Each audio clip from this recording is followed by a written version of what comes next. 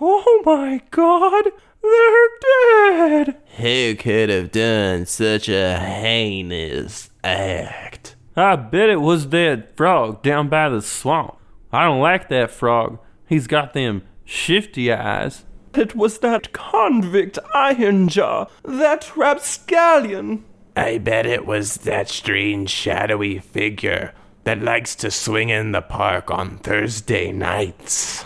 I swear to you, it was my stuffed panda. He's possessed. It could have been Ricky's arm. We haven't seen it since it got cut off. I definitely know who the killer is. Blank is the killer. Hello and welcome to Blank is the Killer, the unoriginal horror movie podcast where I, your sentient pumpkin, Josh Baker, cover 6 new-to-me horror movies with a random spooky topic 7 at the end. We are back to normal episodes. I hope you like the first ever live stream experiment. I don't normally do any type of call to action in the intro, but hey, sometimes you have to ask your audience to leave you a rating on iTunes. I'd be over the moon if any of y'all left a rating.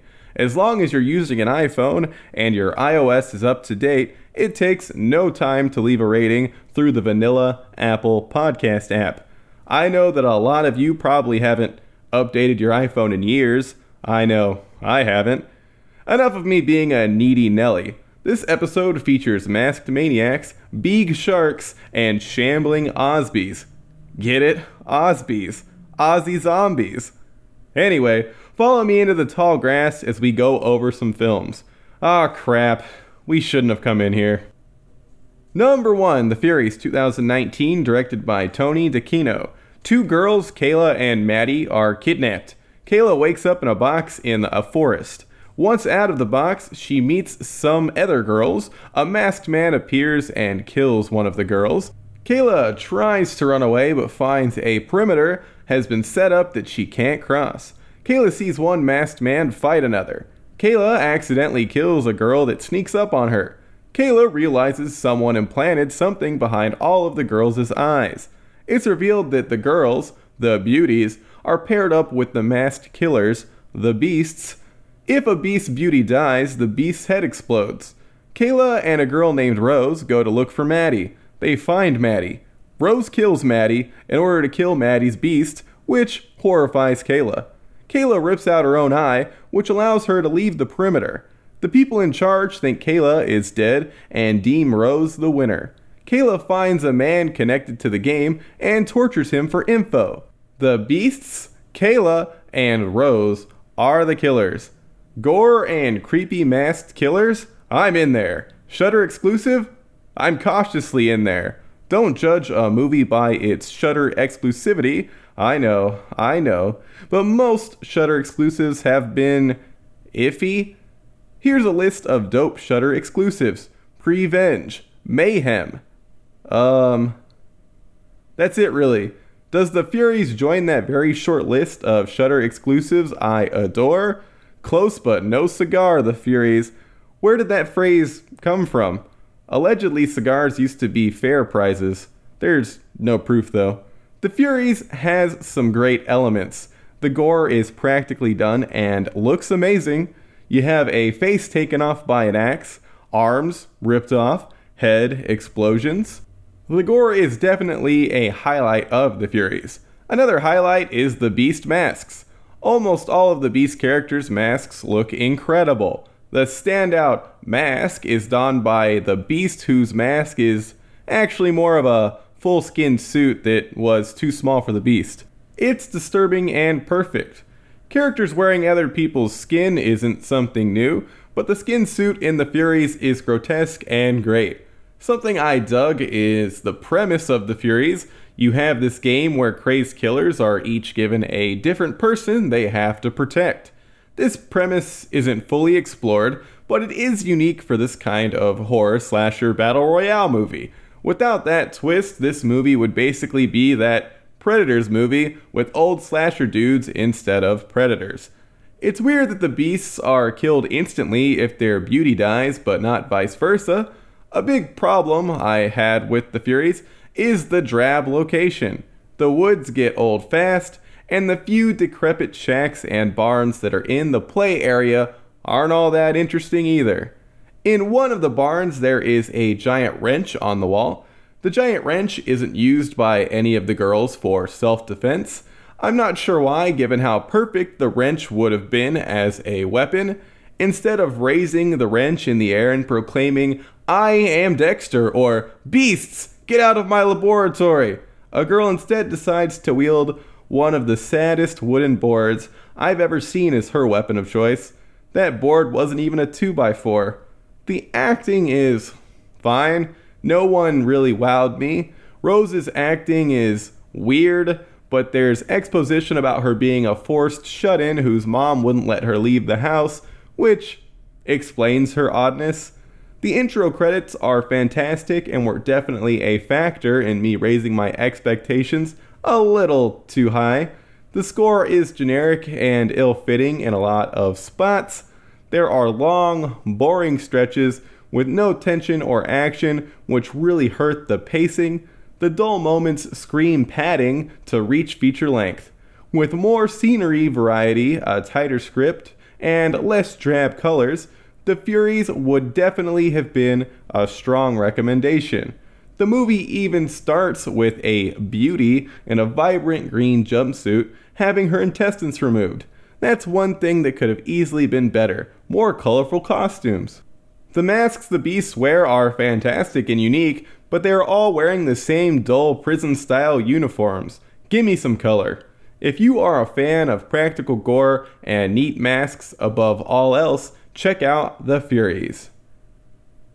Number 2, The Meg, 2018, directed by Jon Turteltaub. Some scientists figure out that the Mariana Trench is even deeper than originally thought. They take a sub down through a cloudy layer that was thought to be the bottom. Once there, they are attacked by something. Jason Statham rescues all but one of the scientists, who's killed when a megalodon bites the submarine. An opening was made in the layer which allowed the shark to leave the trench.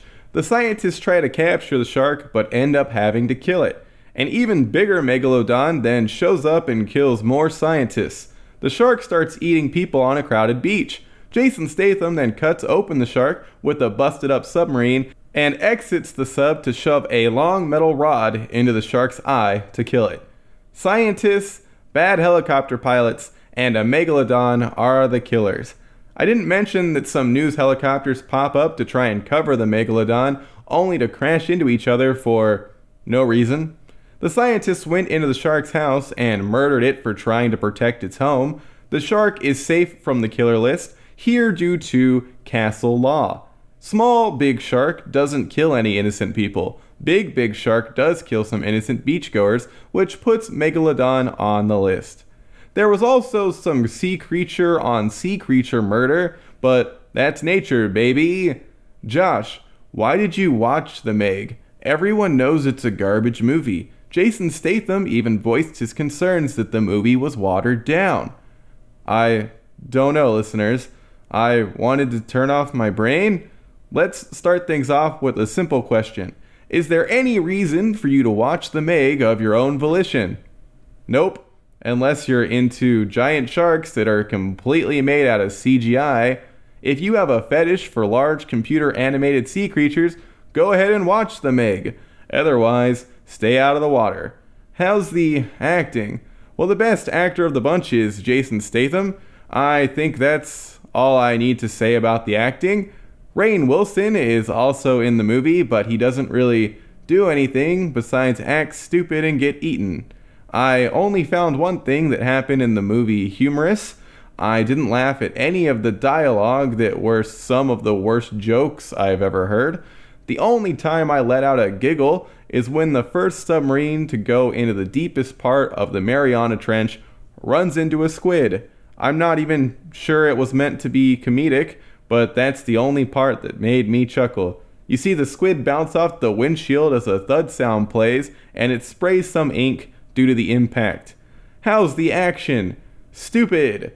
Now, I didn't expect the action to not be stupid, but I did think that the action in a movie about a megalodon would at least be more entertaining. The Meg is almost 2 hours, and the sharks are absent for a lot of that runtime. I was surprised to see blood in the movie. Both sharks have bloody deaths, and there is also a lot of blood when 2 whales die. Jason Statham single-handedly killing a megalodon is fun to see, but that one scene is definitely not worth sitting through the rest of the movie. If you have any interest in the Meg, I recommend trying to pull up Statham vs. Megalodon on YouTube instead of subjecting yourself to this made-for-Chinese audience's film. The Meg was obviously made for the Chinese viewers first and foremost. That's probably why there isn't a lot of human gore and all of the jokes are easily translated. I thought in this day and age we'd stop writing groan-inducing token roles for black actors and instead started writing strong characters for black actors to portray. Paige Kennedy plays a stereotypically written character in The Meg. I loved him in Blue Mountain State as Radon Randell. One of my favorite bits on that show was when Radon hosted a show called Dreams, where he provided advice on how listeners could accomplish their dreams. I recommend looking that up on YouTube while you're searching for Statham vs. Megalodon. What was I talking about? Oh yeah, they have Kennedy's character DJ say, "Damn right. So what?" Well, before the movie started, I was joking that someone would say, "This is the shark's world and we're just living in it." To which another character of African American descent would say, "Damn right." Well, I got half of that right. There's also a joke about DJ not being able to swim. Come on, The Meg. Come on. You came out in 2018. I pulled that exchange prediction from Godzilla, King of the Monsters, and that came out in 2019. Does LL Cool J say damn right in regards to the shark in Deep Blue Sea? Anyway, The Meg is a barely entertaining blockbuster cash grab for Chinese audiences. Don't bother with The Meg. The studio should have let Eli Roth make his R-rated version instead. Number 3, Uncanny Annie 2019, directed by Paul Davis. On Halloween night, a group of friends play Uncanny Annie, a board game none of them remember purchasing. One of their friends, Tony, died last Halloween. The game starts off innocent, but quickly becomes sinister. Uncanny Annie is some kind of board game monster who can only be defeated by finishing the game. People start dying. Eventually, it's revealed that one of the friends, Michael, is responsible for Tony's death. 2 girls are left to finish the game, Wendy and Eve. Uncanny Annie says she'll bring back everyone in exchange for Eve. Wendy has to kill her though. Wendy tries to kill Uncanny Annie instead. Uncanny Annie can't be killed, so all the friends die. Uncanny Annie, her cronies, and Michael are the killers. This is the first Hulu Into the Dark movie, now shortened to Hulark, of year 2. Before watching it, I looked up the director, and to my horror, he's the same guy that directed The Body. What the hell, Hulark? I gave you kudos for giving up-and-coming filmmakers a chance to make a feature. Paul Davis already got a chance, and he made a dookie in his pantaloons. Uncanny Annie is way better than The Body. That doesn't mean much given how horrendously awful The Body is. Jumanji Uncanny Annie has a decent premise. Spooky game that makes awful things happen. A character in the movie name drops Jumanji, which I appreciated. Unfortunately, no one says, "You die in the game, you die for real." Uncanny Annie has a great premise that you can do almost anything with. What we get is the bare minimum. There are some basic rules to the game Uncanny Annie. The goal of the game is to spell out Annie within an hour. You draw a card and do what it says to get a letter. If you fail to do what the card says or refuse, you have to draw a mischief card that has a random negative effect. Those are the main rules that are laid out. One last rule is that if you break the rules, Annie will break them too. For the first friend group death of the movie, the group journeys outside the house only to find themselves stuck in the game box. Out in the game box, one of the friends is killed by a pointy tentacle thing. What the hell, Annie? There was no rule about leaving the house. As a bored gamer, I have to call shenanigans. No one had tried to cheat yet either, so that's a wag of the finger for Annie. I hate when the rules are broken. Since the only interesting aspects of the movie are the game, I'll quickly cover some other things. Whoever wrote the dialogue has never talked to an actual human being. One girl references Monty Python, which a guy responds with, "You like Monty Python?" Someone else likes this super obscure media I do. I wonder if she also likes a small indie band called The Smiths. The movie starts off with some characters playing D&D obnoxiously. Characters playing D&D in movies and TV never feels genuine. There's barely any gore besides a great throat slash from my favorite character in the movie, the prankster. He's one of Annie's cronies. He's supposed to be scary, but he's just a goofy-looking old dude. Prankster is awesome. He tricks one of the girls into glassing another, which ends up being unintentionally hilarious. Prankster is a complete goofball that doesn't do anything that remotely inspires fear until the blood-spurting throat slash he bestows on one of the girls. That's the only instance of decent gore. Another death I want to call out specifically for being painfully stupid is one in which a character is holding a door shut by putting their back to the door. Horror aficionados know where this is going.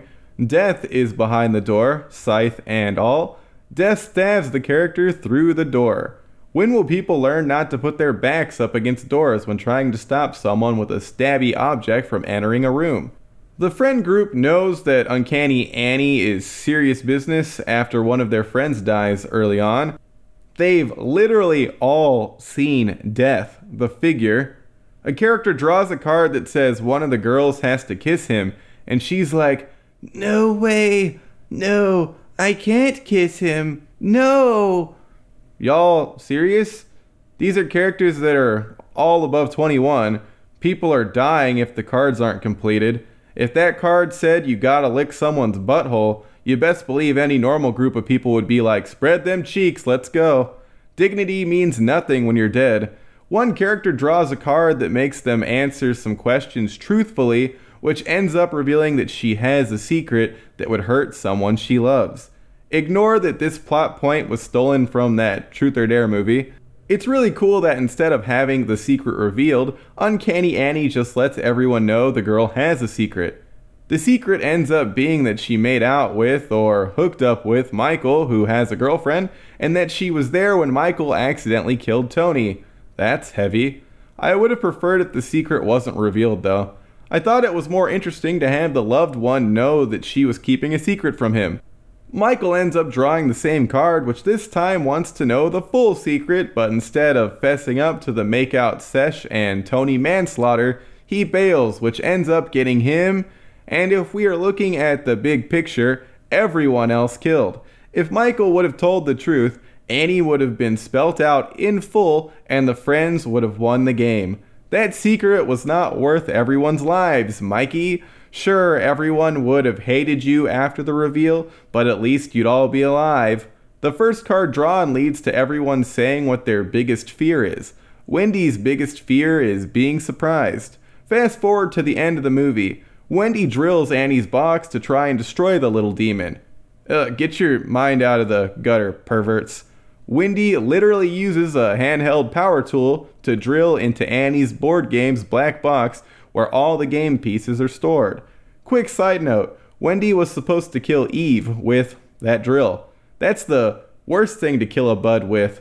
Well, it's technically not the worst, but a drill is a pretty bad murder weapon when you're trying to put your friend down as quickly and painlessly as possible. Back on track. Wendy, whose biggest fear is surprises, drills into Annie's box, which looks exactly like Harry Potter stabbing Tom Riddle's diary, black goop and all.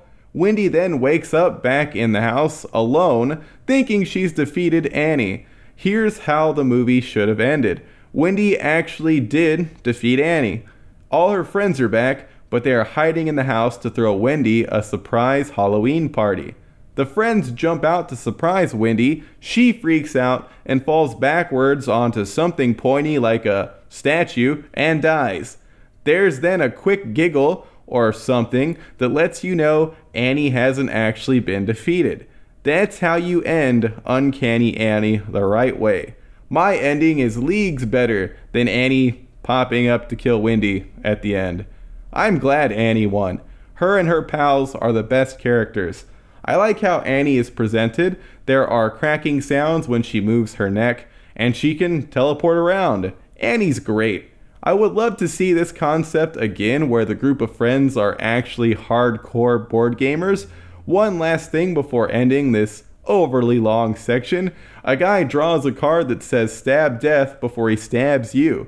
I really wanted the movie to go full on camp and have Death appear dancing and snapping as he made his way towards the card puller, a la West Side Story. That doesn't happen, but Death would totally be one of the Jets. Get it? He's Jet Black.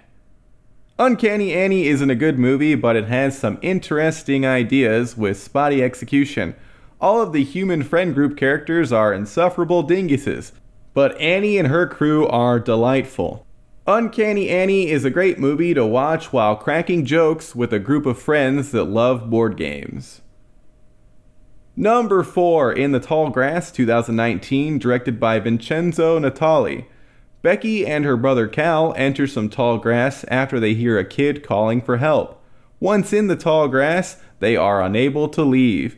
The kid in the grass is named Tobin, and he's stuck in there with his mom Natalie, dad Ross, and dog. Travis, Becky's ex-boyfriend that got her pregnant, comes looking for Becky, who's been missing for some time. Travis enters the tall grass. Time and space is different in the grass. In the grass, there's a rock. Ross touched the rock, and it drove him crazy. Ross starts killing everyone. It's revealed that he has killed everyone multiple times.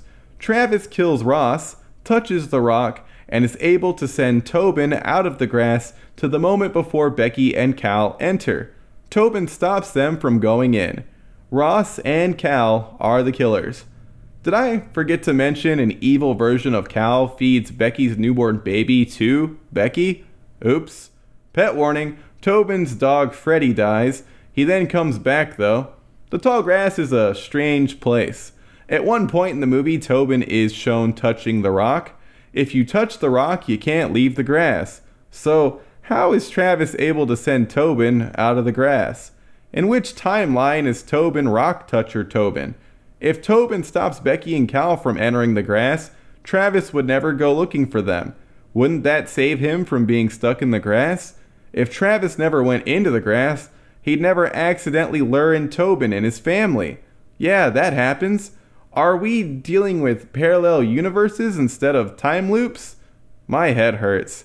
We see multiple dead Cals at one point. Oh wait, it's just different loops. The first Tobin we meet is Rock Toucher Tobin, but he must have died sometime before the family re-entered the grass. That still doesn't explain what happens to Travis unless there are now 2 Tobins out in the world. The Tobin that escaped the tall grass to warn the new loop Becky and Cal to stay out, and the new loop Tobin that never went in since Rock Toucher Travis broke the grass looping. New Loop Travis would never go looking for New Loop Becky and Cal, therefore New Loop Tobin family would never come to the aid of a New Loop Travis since he'd never get stuck in the grass. That's the only way all of this tall grass madness makes sense. If it was obvious that at the end of the movie, 2 Tobins now exist outside of the tall grass with the New Loop copies of everyone else who will no longer enter the tall grass, I apologize for wasting your time here. Throughout the beginning of In the Tall Grass, which I'll shorten to Tall Grass from now on, I was wondering what was up with Tobin. His delivery was so weird and unnatural. It was then revealed that he really enjoyed putting his hand on a big creepy rock. After learning that Tobin dug the rock a little too much, I thought, oh, he purposefully lured in Becky and Cal. Tobin is an evil little devil. Later on, Travis accidentally lures a fresh, never entered the grass Tobin into the tall grass. Thing is, this Tobin, who had never touched the spooky stone, also had horrible and unnatural line delivery. It was in that moment that I realized Will Bowie Jr., who plays Tobin, is just an awful actor. Hey, I'm sorry, but normally I'll put up with a kid actor. Will Bowie Jr. is so bad in The Tall Grass that I have to bring up his trash acting. He also looks weird. I'm not saying that to be mean. I'm bringing that up because it's confusing. You have this weird-looking, unnatural kid. The audience is going to think something is up with this oddball. Turns out it's just a strange-looking kid that can't act. Were there no other kids available? To be fair to Will Bowie Jr., most of the acting in Tall Grass isn't spectacular. Patrick Wilson of Conjuring fame is pretty great as the fanatical grass dad. I'm normally not much of a fan of his, but kudos here. Only Harrison Gilbertson, who plays Travis, acts like a normal person who is stuck in some sort of rule-bending, inescapable grass. Sure, Laisla de Oliveira, who plays Becky, ends up freaking out eventually, but that's mostly because she is being attacked and ends up the center of a weird grass person ritual.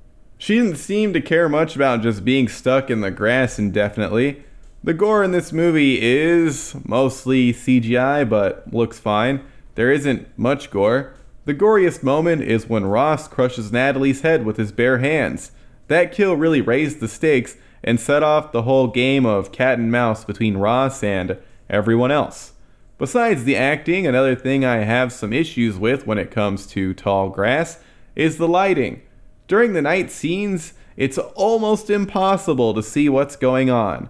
I originally tried to watch Tall Grass on my phone during a flight, but had to give up and wait till I could watch it on a TV since I couldn't tell what was happening in the night scenes. Should you check out Netflix's latest Stephen King adaptation, In the Tall Grass? I'd say go for it. It's far from the most amazing thing they've ever released, but Tall Grass is entertaining and has a cool concept. Number 5, Little Monsters, 1989, directed by Richard Greenberg. Fred Savage finds an unlikely friend in monster Howie Mandel. Wait, that's not right. Little Monsters, 2019, directed by Abe Forsyth. A man-child named Dave volunteers to be a chaperone for his nephew Felix's class trip in an attempt to woo Felix's attractive teacher Audrey. The trip is rudely interrupted by a zombie outbreak. Audrey keeps the class calm and gets them to a safe location. Dave tries to find an extraction vehicle for the class, but ends up surrounded by zombies. Felix drives a tractor to save his uncle. The class boards the tractor and escape the zombies, who are then blown up by the US military. Dave, who's finally become an adult, gains Audrey's affection. The zombies are the killers. I could probably put the US military on that list too, since they're the reason the whole outbreak happens. A Zombie starring Academy Award winner and hot A-lister Lupita Nyong'o was only in theaters for one night, then dumped directly onto Hulu? That has disaster written all over it. Little Monsters, one of the worst possible titles you can choose for your movie, since all it does is make anyone who reads it think of the already joked about 1989 movie, is an okay zombie. Is it amazing? As a whole, nope. Some parts are great though. Lupita is fantastic. Australian actor Alexander England plays Dave and is solid and funny once you get past the literal minutes of him and his soon-to-be ex-girlfriend shouting at each other, which starts off the movie. There's a lot of padding to get this movie to a proper feature length. Oh, it's set in Australia. The rest of the acting is solid, barring one big ol' why.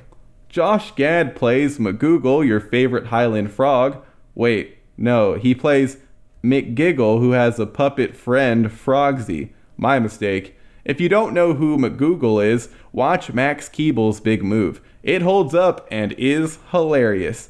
Josh Gad, who's probably most famous for portraying the little talking snowman in Frozen, plays the edgy, raunchy, unfunny McGiggle in Little Monsters. Think Steve from Blue's Clues. Someone thought, Wouldn't it be funny if a children's TV show host was stuck in the middle of a zombie outbreak and was violent and cussed a lot? I mean, I guess that could be funny if someone with any comedic talent was chosen for the role. Were there no Australian comedians available for the part? I know Jermaine Clement is a Kiwi, but someone like him would have been perfect for the role. They'd still need to tone down the whole edgy potty mouth thing due to it simply not landing, but if the actor was decent, I could see the role getting a few McGiggles at the very least. The best scene involving Josh Gad is the part where Lupita shanks him in the gut with a broken ceramic bunny and threatens to kill him for the greater good if he doesn't shape up. Yeah, Lupita's character is a badass. She easily steals the show by threatening a children's TV show host, dispatching zombies with a shovel, and cheerfully taking care of the kids. I was bummed to see Lupita end up with Dave at the end, but hey, trauma bonding, I guess. Little Monsters doesn't do anything all that fresh when it comes to a zombie. Exposition is provided through a zombie soldier's walkie-talkie, which I thought was neat. When the army shows up and asks why they're there, I appreciated the answer to that question being, zombies again. The gore in the movie and makeup effects for the zombies is all well done. A lot of comedic beats land. The overall pacing suffers due to some unnecessary lulls. Some information could have been showcased in a more interesting manner. A zany flashback regarding Audrey's revealed celebrity stalking would have been much more interesting than a static shot of the conversation. Little Monsters is definitely worth checking out if you're looking for a new horror comedy. It's not going to end up as one of the greats, but it's still a good time. Just ignore the painfully unfunny Josh Gad. Oh, one last thing. Don't expect a lot of zombie kid shenanigans. There are barely any, and the shenanigans that involve zombie kids also involve Josh Gad. If you are looking for a movie about zombie kids, watch Cooties.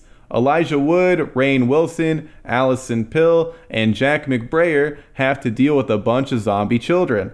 Honestly, I don't remember loving that movie, but it does have way more zombie kids. Number 6, Haunt, 2019, directed by Scott Beck and Brian Woods. Harper, who just broke up with her abusive boyfriend, accompanies her friends to a haunted house. The haunted house is filled with masked killers who have freakish faces under the masks. Most of the friends are killed. Harper kills one of her friends, thinking the friend was a masked killer. Abusive ex-boyfriend shows up and is killed. Harper and a new guy she likes makes it out of the haunted house alive. Harper sets a trap for one of the killers that survived, who attempts to enter her house later. The Scary Face Gang and Harper are the killers. Haunt is a movie that was barely in theaters before being thrown onto the web for rental. I had extremely low expectations for Haunt, and it surprised me. The idea isn't the most original thing in the world. Haunted house attraction where the danger is real. Hellfest and Hell House LLC have similar premises.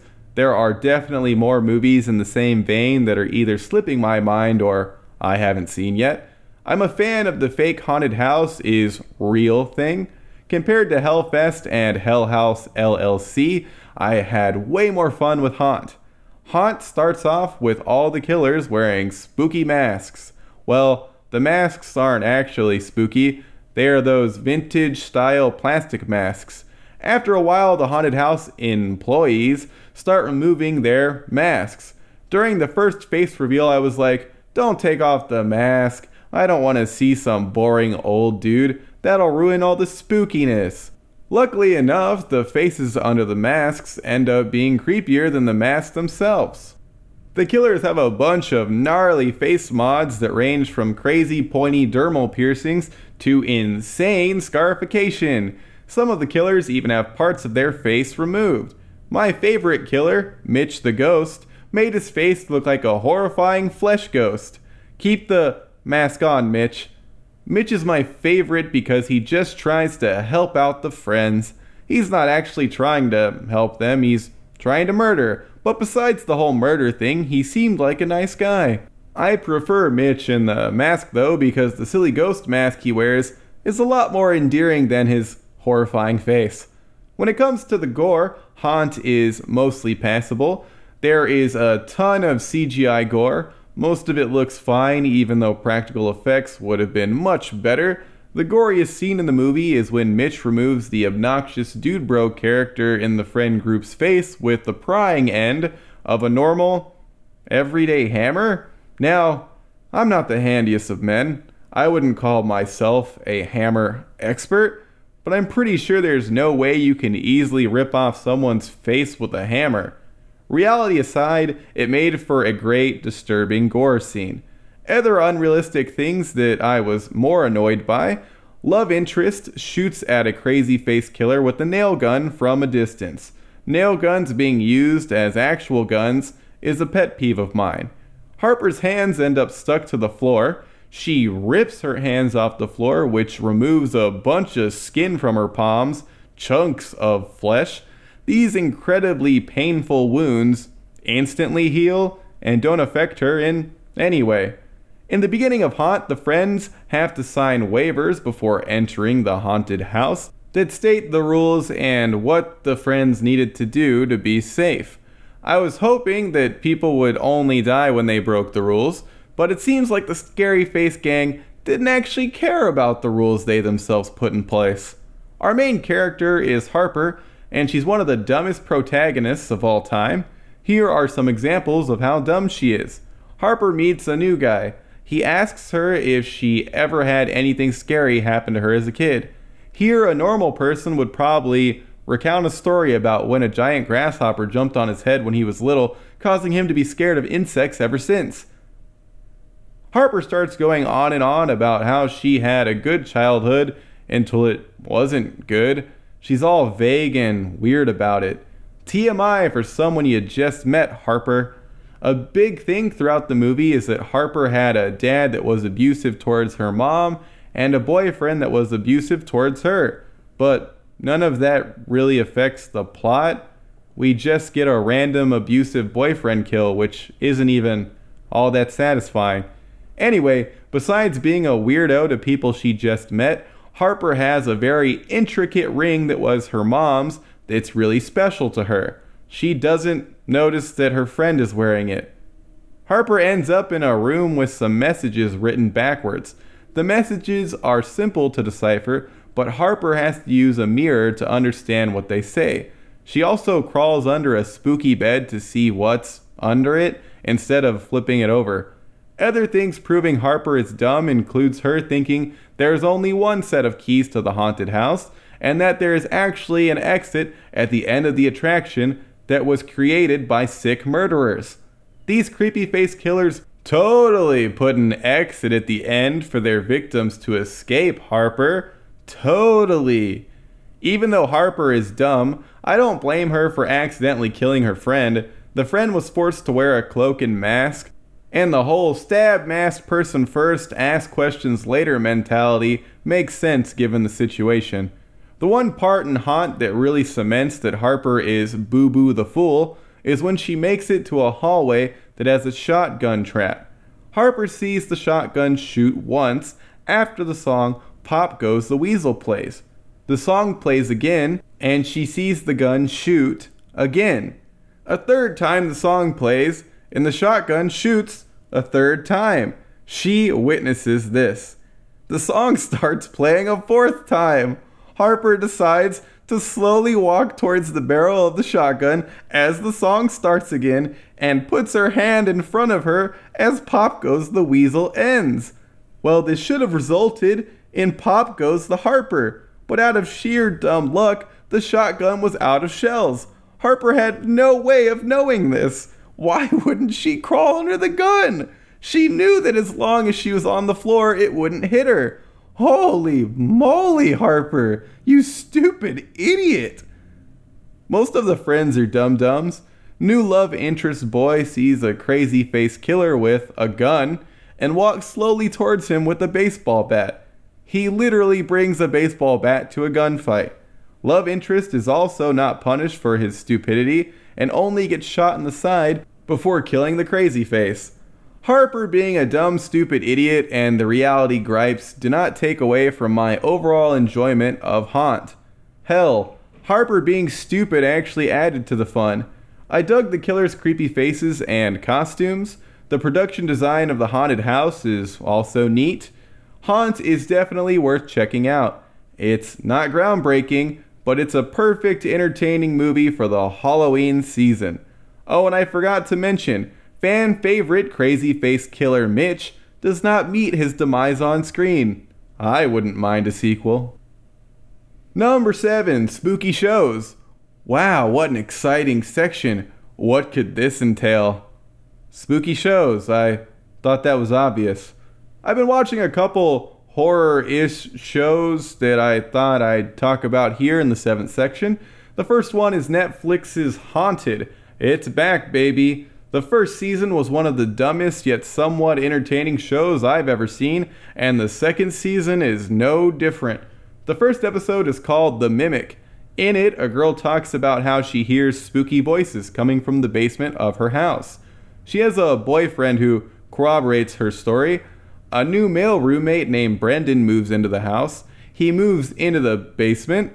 Oh no, watch out for the spooky voices, Brendan. Instead of spooky voices, Brendan actually sees the girl come into the basement and take off her clothes. They start making out, and right before they are going to fully start going at it, the girl turns all spooky. Oh my gosh, that wasn't the girl, it was the mimic. Oh jeez. Wait a minute, I'm no rube. The girl and Brendan made up the whole story about a mimic just so the girl's boyfriend wouldn't realize the girl cheated on him. That was dumb. There was a similar episode in the first season where a girl hated her dude so much she made up a ghost that she said she was banging. Silly Haunted. Your show is so dumb and fake. Then we get an episode about a gay man that was horribly tortured by a religious cult called the Worldwide Church of God. The man was sent to the New Bethany Home for Boys where atrocities were committed. Why is this real story about something absolutely heinous that happened being showcased on this platform that is Goofy Dumb Time Haunted? The man's story should definitely be heard, but Haunted is not the place. Haunted is where you go to tell up made-up ghost stories. At least the rest of the episodes are just silly stuff. Wait, the episode after that heavy-ass true-life conversion torture prison is about a soldier who was obviously suffering from PTSD and not seeing an actual demon. Haunted. I know conversion camps and PTSD are scary. I watch you because I want to see insanely dumb supernatural story retellings, where the friends and family of the storyteller make judgmental faces during the recounting of events. Give me lighthearted ghosts, not heavy reality. Jeez. Haunted Season 2 is still fun, barring the super dark true story involving the New Bethany Home for Boys, which is still a really good episode. Damn, that was depressing, and the only story that I believe was 100% real. Well, besides the short part where the guy that was tortured says he saw an actual demon.